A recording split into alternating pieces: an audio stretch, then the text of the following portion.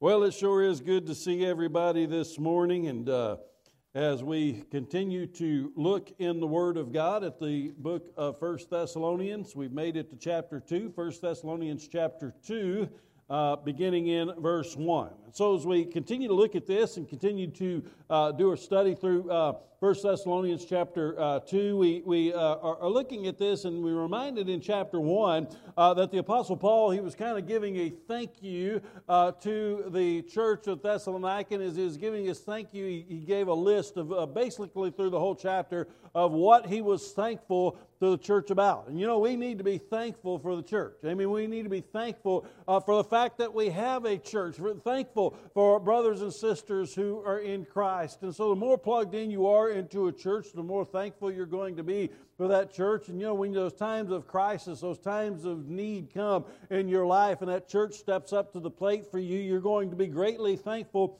for that church. And so when we think about that, we're reminded of that. Here it is that the Apostle Paul in chapter 2 is now kind of writing a "Oh, how I long to be with you" letter. And so as we think about "Oh, how I long to be with you" letter, you kind of think about a college student, right? That college student, they're going to college and they're missing their high school sweetheart, and as they're missing their high school sweetheart, they're writing a letter back, or maybe they're missing their mom and dad. Whoever it is that they're missing, they write that letter back home, and it's "Oh, how I long to be with you." Like, "Oh, how I long to see you again. How much I miss you, and I can't wait to see you again." Or maybe that soldier's out there in the battlefield, and they're writing a letter back home, and as they're writing a letter back home, it's kind of the same thing. I can't wait to get home again. Can't wait to see you again. I'm longing to be with you. And so that's really what the Apostle Paul is doing in part in chapter 2. He doesn't take up the whole chapter in doing that as he took up the whole chapter of chapter 1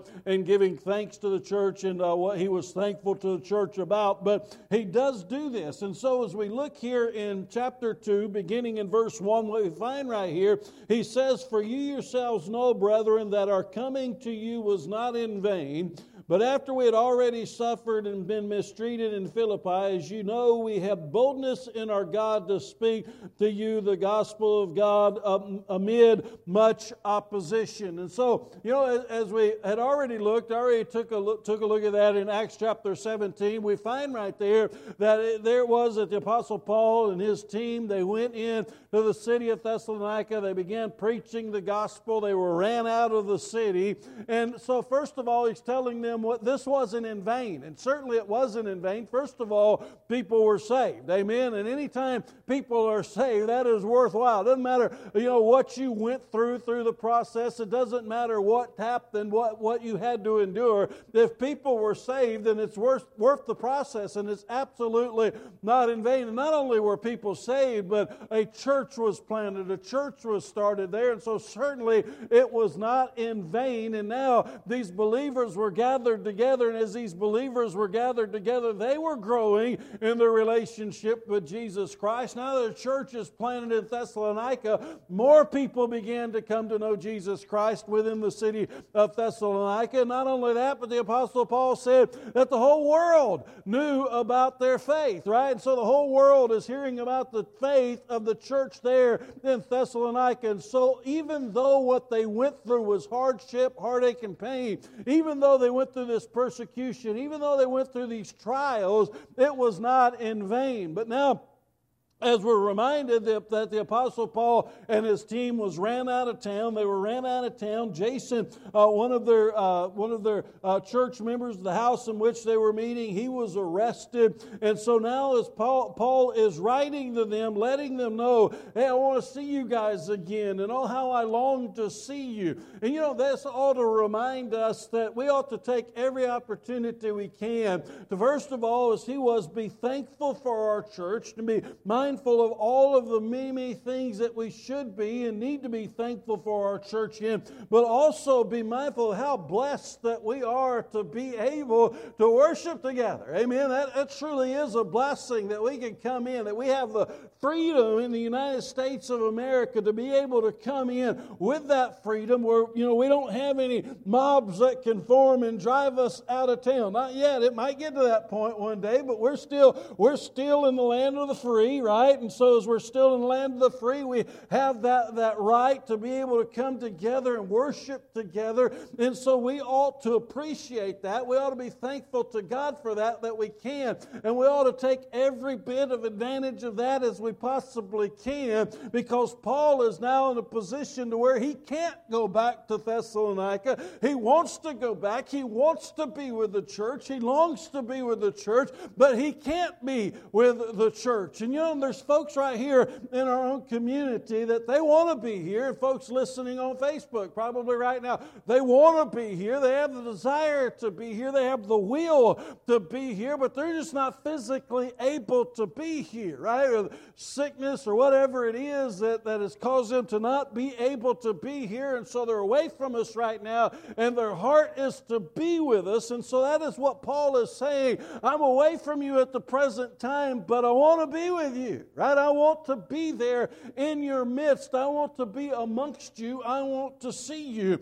And so Paul is writing this, assuring them, he loves them, that his heart is there for them. But he says this in verse 2. He says, but after we'd already suffered and been mistreated in Philippi, as you also know, we had the boldness in our God to speak to you the gospel of God amid much opposition. And so there was this great opposition that was there within Thessalonica. And so in this opposition, we read about that in Acts chapter 17 and verse 5. We read about this opposition that had risen up, that had come up against them. But Paul is taking the opportunity to first of all say, you know what, I was taken away from you. I was taken away from you. In fact, in verse 17, in the same chapter 2, in verse 17, he goes on to talk about the preaching of the gospel and things like that we're going to look at on down the road. But as we look at this and continue on this theme, he gets back on track in verse 17, and he says this in verse 17 through verse 20. He said, but we, brethren, have been taken away from you for a short while, in person, not in spirit, for we are more eager with great desire to see your face.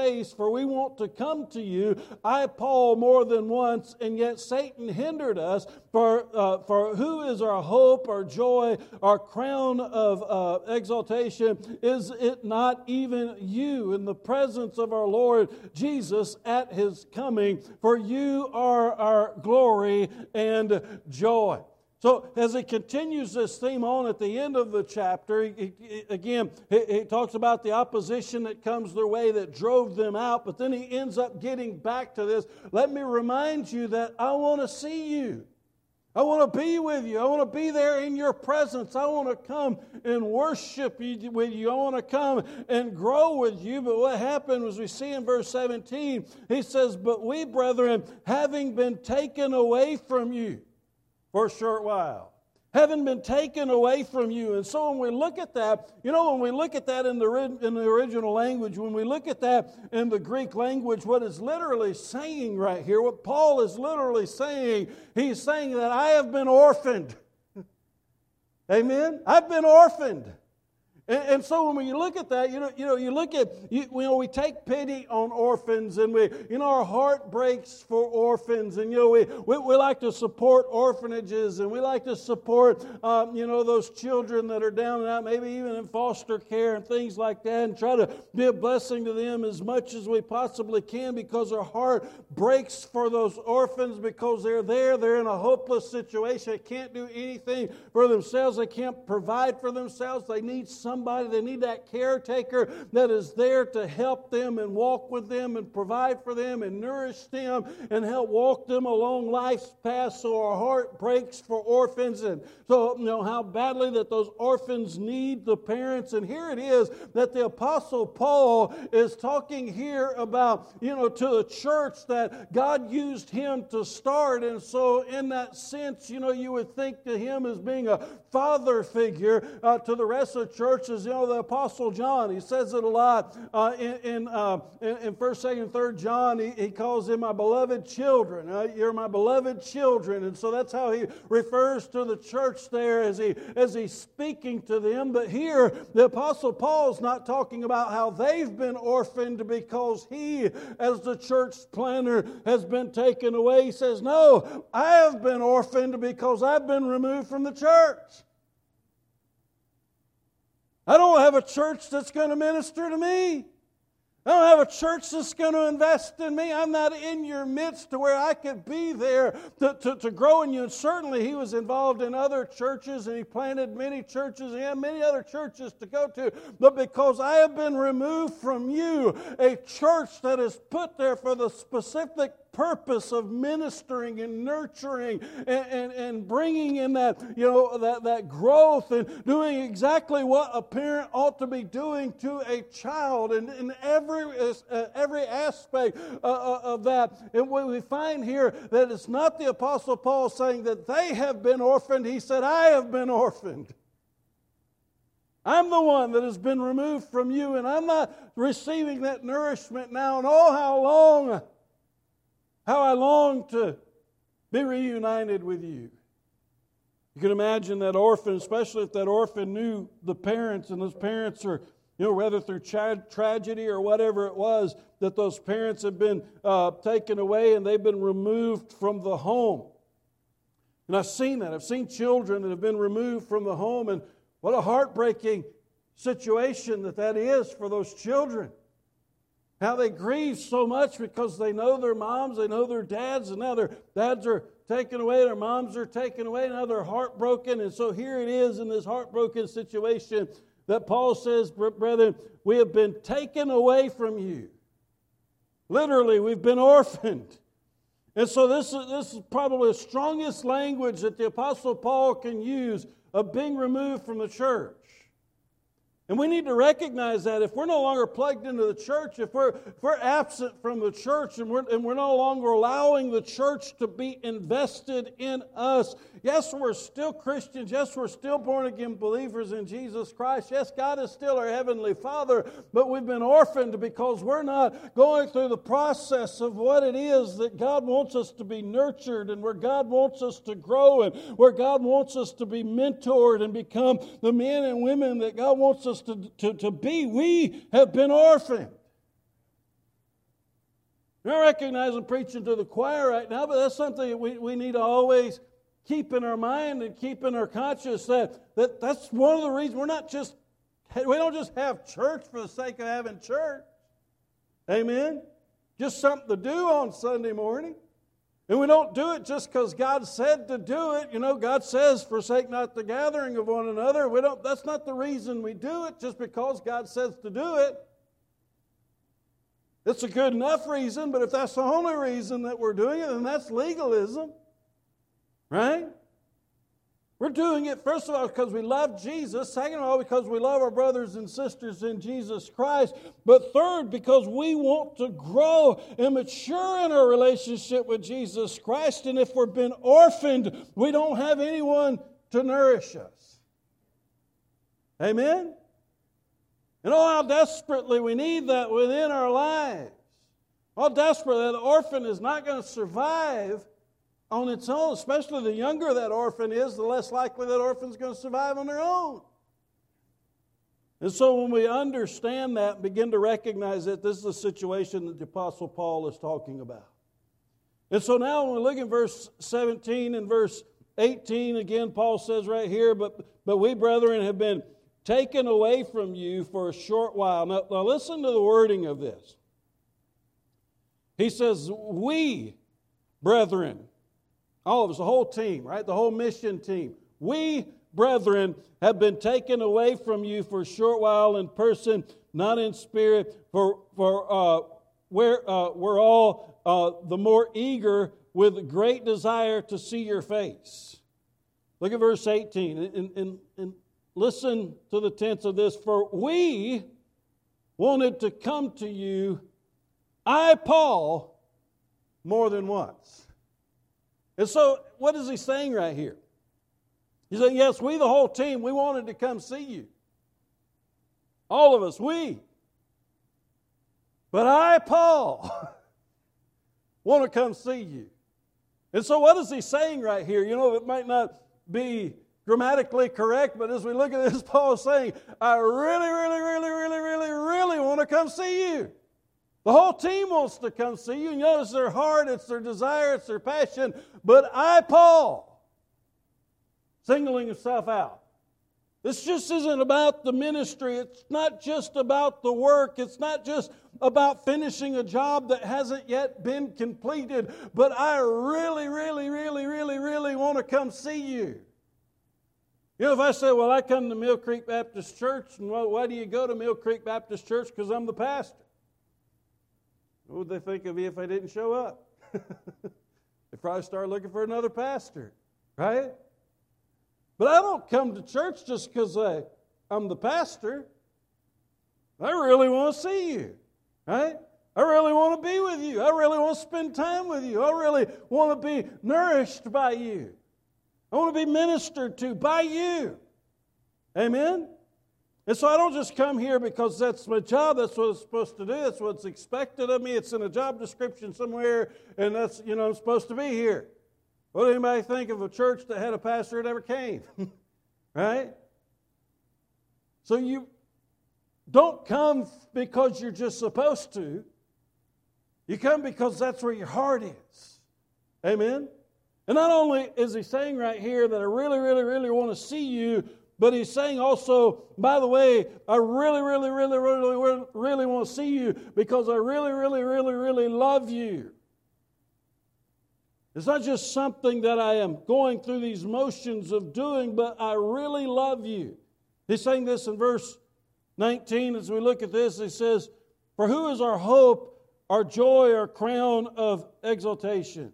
Now, if you look at this right here, it says, who's our hope? Well, Jesus is our hope. Who's our joy? Jesus is our joy. Who's our crown of exaltation? Jesus is our crown of exaltation. And no doubt, Jesus is our hope. Jesus is our joy. Jesus is our crown of exaltation. But then he turns around, he says, is it not even you? It's you. It's the church. Now, what is the church? Church is the body of Christ. Amen? The church is the bride of Christ. Jesus is the head of the church. And so when we look at the church as the body of Christ, we look at the church as the bride of Christ, we recognize that that church is an extension of Jesus Christ himself, of being a ministry to those who are on this earth, because God has put the church on the earth. Jesus has put the church on the earth for the specific purpose of seeing people saved, right? That's one of our roles. That's one of our responsibilities as a church, is to see people saved, that lost people come to the saving knowledge of Jesus Christ. But also, God has put the church upon this earth as the body of Christ, as the bride of Christ. He's put the church on the earth that those who are saved would come and they would grow and mature in their walk with Jesus. Amen? And He has put us here as a family. We're a family. Every single one of us, we're brothers and sisters in Christ Jesus. We're joint heirs in Christ Jesus. And as we look at that, we recognize that through Jesus Christ, every single one of us are a part of the church. So yes, it's all centered in Jesus Christ. But here he is speaking of the church when he says the church is my hope. The church is my joy. The church here, he is saying, is my reason for exaltation. So when he's talking about the church, and we recognize that he's speaking about the church right here, he says, is this not you? This is you that he's talking about. And as he says, is this not you? He says, is this not even you? In the presence of our Lord Jesus at his coming. So everything's through Jesus. Amen? Jesus is our hope. Jesus is our joy. Jesus is our crown of exaltation. But today he's using the church, the means that we come together and we corporately worship Jesus. It is a church that we come together and we corporately, we preach the gospel of Jesus Christ. It is by the preaching of the gospel that the lost hear it and the lost are saved. And we send out missionaries and we send out evangelists and we send out prophets that are proclaiming the truth of the Word of God. Thus saith the Lord God. So that the lost can hear the Word of God and come to the saving knowledge of Jesus Christ. And it is the church that we come together for the purpose of growing and maturing, becoming the men and women of God. And apart from the church, we're orphaned. We're left out there on our own.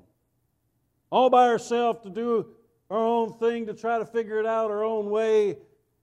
Most likely we're going to get lost along life's path and we're going to fall into the trap of danger.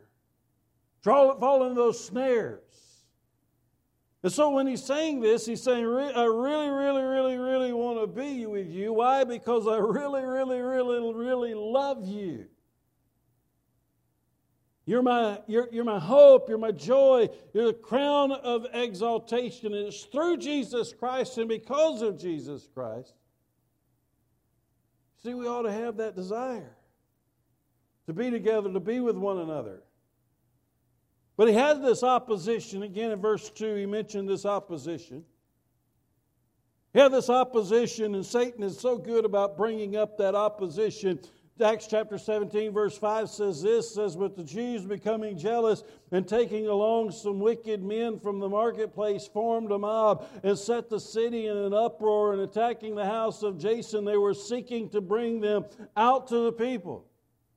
So what does Satan do? Satan still has the same tactics today. He will rise up some wicked men. These wicked men will then form a mob, and this mob will then rise up in an uproar and get the city in an uproar to come and attack God's people. And it's rooted in those wicked men. But we need to be reminded that where our attack comes from, it's not from those wicked men, that our struggle not against flesh and blood. Amen? It's against Satan himself. And so as we take a look at this and recognize that it is from Satan himself, we recognize that we understand that the Apostle Paul also said right here in verse 18, he says, "For we wanted to come to you, I, Paul, more than once, and yet Satan hindered us." Satan hindered us. You know, it's interesting, that word that Paul uses right there, that Satan hindered us, because the wording that he used, that Satan hindered us, is really a military word. It's a strategic military word. And so when we look at that strategic military word, what that really means is he's putting obstacles before us. And so Paul already said that he put an opposition before us through these wicked men. And so what is that opposition? That opposition is obstacles that are before us to where we literally cannot go down that road. We literally cannot follow that path. And you know what takes place in warfare? When the enemy army comes in, when the invading army comes in, you know what they'll do? One of the very first things that they will do is they will strategically go and tear up the roads, right? Or they will strategically go and blow up the bridges, right? To where they will route that opposing army the way that they want them to go, or they will trap them into a corner somewhere to where they're trapped and they can't get out and they can't go where they want to go. And so that's literally what Paul is saying right here, is that in that strategic way, Satan seems to have had the victory right here, but guess what? God's going to win the war. In fact, he already has. Satan has put an obstacle before me. Satan has put opposition before me. Satan has used these wicked men that formed a mob that came and drove us out of the city. And right now, because that mob's still in an uproar, we can't come see you right now. It's our heart to come see you right now, but we have this obstacle that is now the strategic maneuver that Satan has put in our path. He blew up a bridge we can't get across right now. But guess what? We're not giving up. Amen? We're not giving up. Back to verse 17, let's go back up there and see some of the things, see the determination that Paul uses. And by the way, Satan has many different forms of trying to keep you out of church and try to keep you out of God's Word and try to keep you away from God's people. He has many different tactics. It comes in many ways, many shapes, many forms. You know, and it can be very negative, and it could also look very positive. He could use family. He could use loved ones. He could use all kinds of different things, right? And so as we look at this, we need to recognize it for what it is. Anything that is trying to keep you out of God's will and pursuing God's will is a tactic from Satan. Now, that doesn't mean that particular person is Satan or whatever it is. It, like I said, could even be a good thing that Satan is using, but we're following for his tricks, and we need to say, no, this is what the Word of God says. I am going to pursue God. I'm going to pursue the things of God. I'm not going to let that opposition stand in my way. I'm not going to let anything stand in my way from being in the house of God, being amongst the people of God, and worshiping my Lord and Savior Jesus Christ. I don't care who it is. I don't care if it's my mama of whom I love. Right? I'm not going to let those things stand in my way. Now, there's certain times we can't be there. We might be sick. Jobs might have called us away. Whatever. There's all kinds of legitimate reasons of why we want to be there, but we just can't be there. Right? And God understands that. God knows that. But whatever it is that's keeping me away, this is what I'm going to do about it.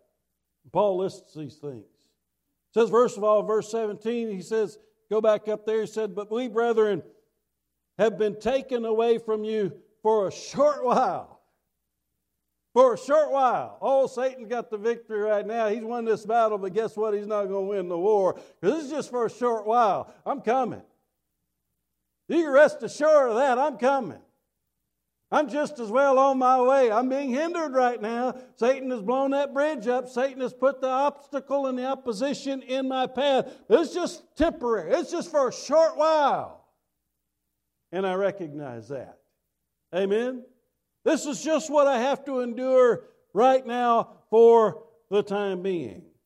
But also he says there in verse 17, he says, but we, brethren, having been taken away from you for a short while in person, not in spirit. See, that's a heart check right there. You get in a situation where you can't be in church for whatever reason that is, but you're still there in spirit, your heart's right with God. Amen? You're still, whatever has caused you to not be able to be amongst the people of God at that particular time has gotten in your way, and you can't be there, but you're there in spirit. Your heart's there. Then your heart's right with God. But see, this is the danger. The longer we stay out, the less we care. Amen? Heard about a preacher one time, went by and visited one of his church members. That church member had been out for a while. That preacher goes up there to visit with a church member, knocks on the door. Church member opens the door, invites him in. Would you like a cup of coffee? Sure, I'll have a cup of coffee. They sit down. One is in one chair, the other one's in the other chair, and it's just silent. Neither one of them say anything. You're just there in the dead of silence. Not a word has been spoken, and they're sipping on their coffee. There's a fire in the fireplace, though, and pastor stands up and takes the tongs, and he takes one of the logs off the fireplace, and he kind of sets it over there by itself. Now, at first, it's lit up, and I mean, it's aglow. It's on fire, and then he sets that log over there by itself, and all of a sudden, it dwindles down a little bit more. Becomes less and less fiery, becomes less and less red hot. And all of a sudden, it's just about to the point where you can just about grab it by your hands and pick it up yourself. Then the pastor goes back over there, takes the tongs again, and he picks that log back up, and he puts it back on the fire with the rest of the logs, and now it's all lit up again. Pastor says, well, I guess I'm going to go now. Never said anything. That's all he did. Church member says, I'll see you at church Sunday. The point's been made. Amen? And see, that's where we come to. The more we stay out, the more we don't care. And the harder it is for us to get back in. Now, the getting back in part, kind of like jumping in a cold creek on a hot summer day, you're just going to have to jump in. Amen? Can't stick a toe in there, you're just going to have to dive in. Head first. Amen? Then not only does it say that, he also says there in verse 18, he says, for we wanted to come to you, I, Paul, more than once, yet Satan hindered us. And so as we look at this, he says, we wanted to. We had the heart to. We had the desire to. Verse 18, he says he had great eagerness and great desire to see them. We were eager and we had the desire. We need to have the eagerness and the desire to be in God's house with God's people. The last thing in verse 19, he says, for whom our hope, our joy, our crown of exaltation is not even you. In the presence of our Lord Jesus at His coming. Friend, Jesus is coming. Amen? Now, there's a whole lot of folks out there in the world today that say with their mouth that Jesus is coming. They believe Jesus is coming, but they're not acting like He is. They're not living like He is. In fact, I believe if Jesus was to get word out to every Christian, wouldn't tell anybody else, he'd just tell every Christian, tell every single Christian, you know what? I'm coming back at 3 o'clock this afternoon. I'm going to come back at 3 o'clock this afternoon. I'm going to take all my children home. I believe there'd be some folks kind of upset about it. Now, wait a minute. I've got plans. I've got things that I need to do. There's some things that I need to take care of. And besides, there's some things I need to get straightened out because I hadn't been where I ought to be and doing what I ought to be doing. But I know that I knew all this while that you were coming back, but yet I haven't been living as though you're coming back. Don't you think it's time for us to get our houses in order? Now, I'm going to tell you right now, He's not going to tell us that He's coming back at 3 o'clock. He's not going to tell us that He's coming back at any time. He's just going to come back. And there's going to be a day of accountability. As Christians, there's going to be a day of accountability where as a Christian, you're going to stand before Jesus and you're not going to be judged on whether or not you're going to heaven or hell. That's been settled the day you got saved. Amen. The day you got saved, that was settled. But what's going to be judged before you as a Christian, as a child of God, is whether or not you have wood, hay, and stubble to lay before His feet, and all that is going to be burned up, or whether you have some precious gold, precious things to lay before His feet, and as that goes before the refiner's fire, it's just going to be made more beautiful. Now, it's not for my glory. It's not for your glory, because any crowns, any treasures we get in heaven, we're going to lay it down at the feet of Jesus. Amen? It's not going to be for our glory. It's not going to be for our benefit. It's going to be for His glory. Jesus is coming back. Friends, today everything that we need, that we do as a child of God upon this earth ought to bring Him glory and honor. And I want to conduct my life as such.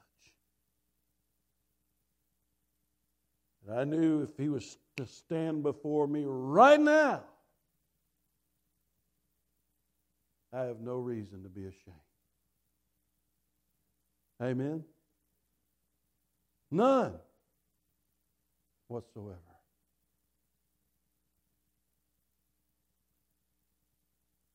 I want the praise team to come on up this morning.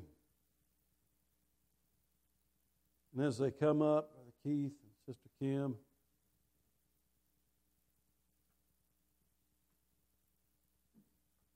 now as I'm looking out this morning, most of everybody, or really everybody we have here this morning, is our active folks. Got a lot of folks out for a lot of different reasons. Let's let this invitation be twofold as you stand.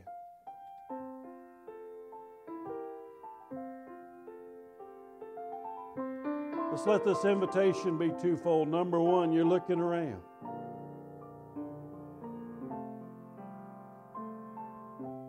Oh, well, Sister Sue, she hadn't been here in a long time.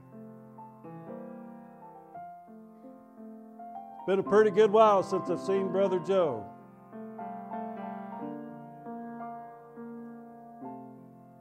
Would you pray for him? Put them before the Lord. Maybe you don't even know their name, but you know their face. Hadn't seen them in a little while. Would you pray for them? Put them before the Lord.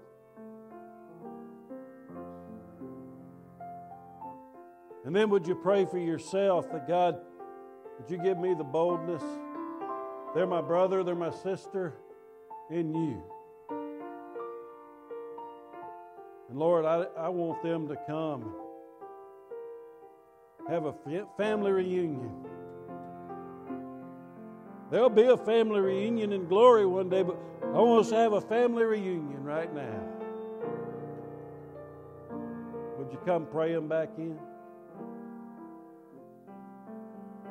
Would you do that? This altar is open right now. Would you start praying for them right now? God, draw them back in by the power of your Holy Spirit. Draw them in. Draw in others. Maybe they've been out for years. Maybe they've been out for decades. God, do what only you could do. Draw them in.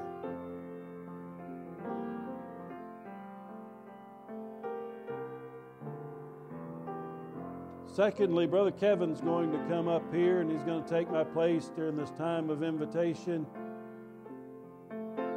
Sister Tammy and I is going to go to the back. We're going to get ready for baptism.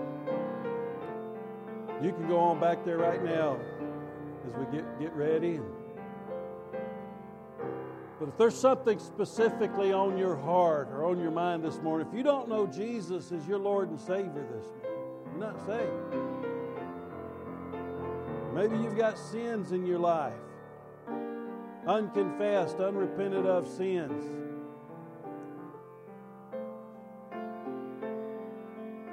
Things going on in your life to where you know that they shouldn't be there.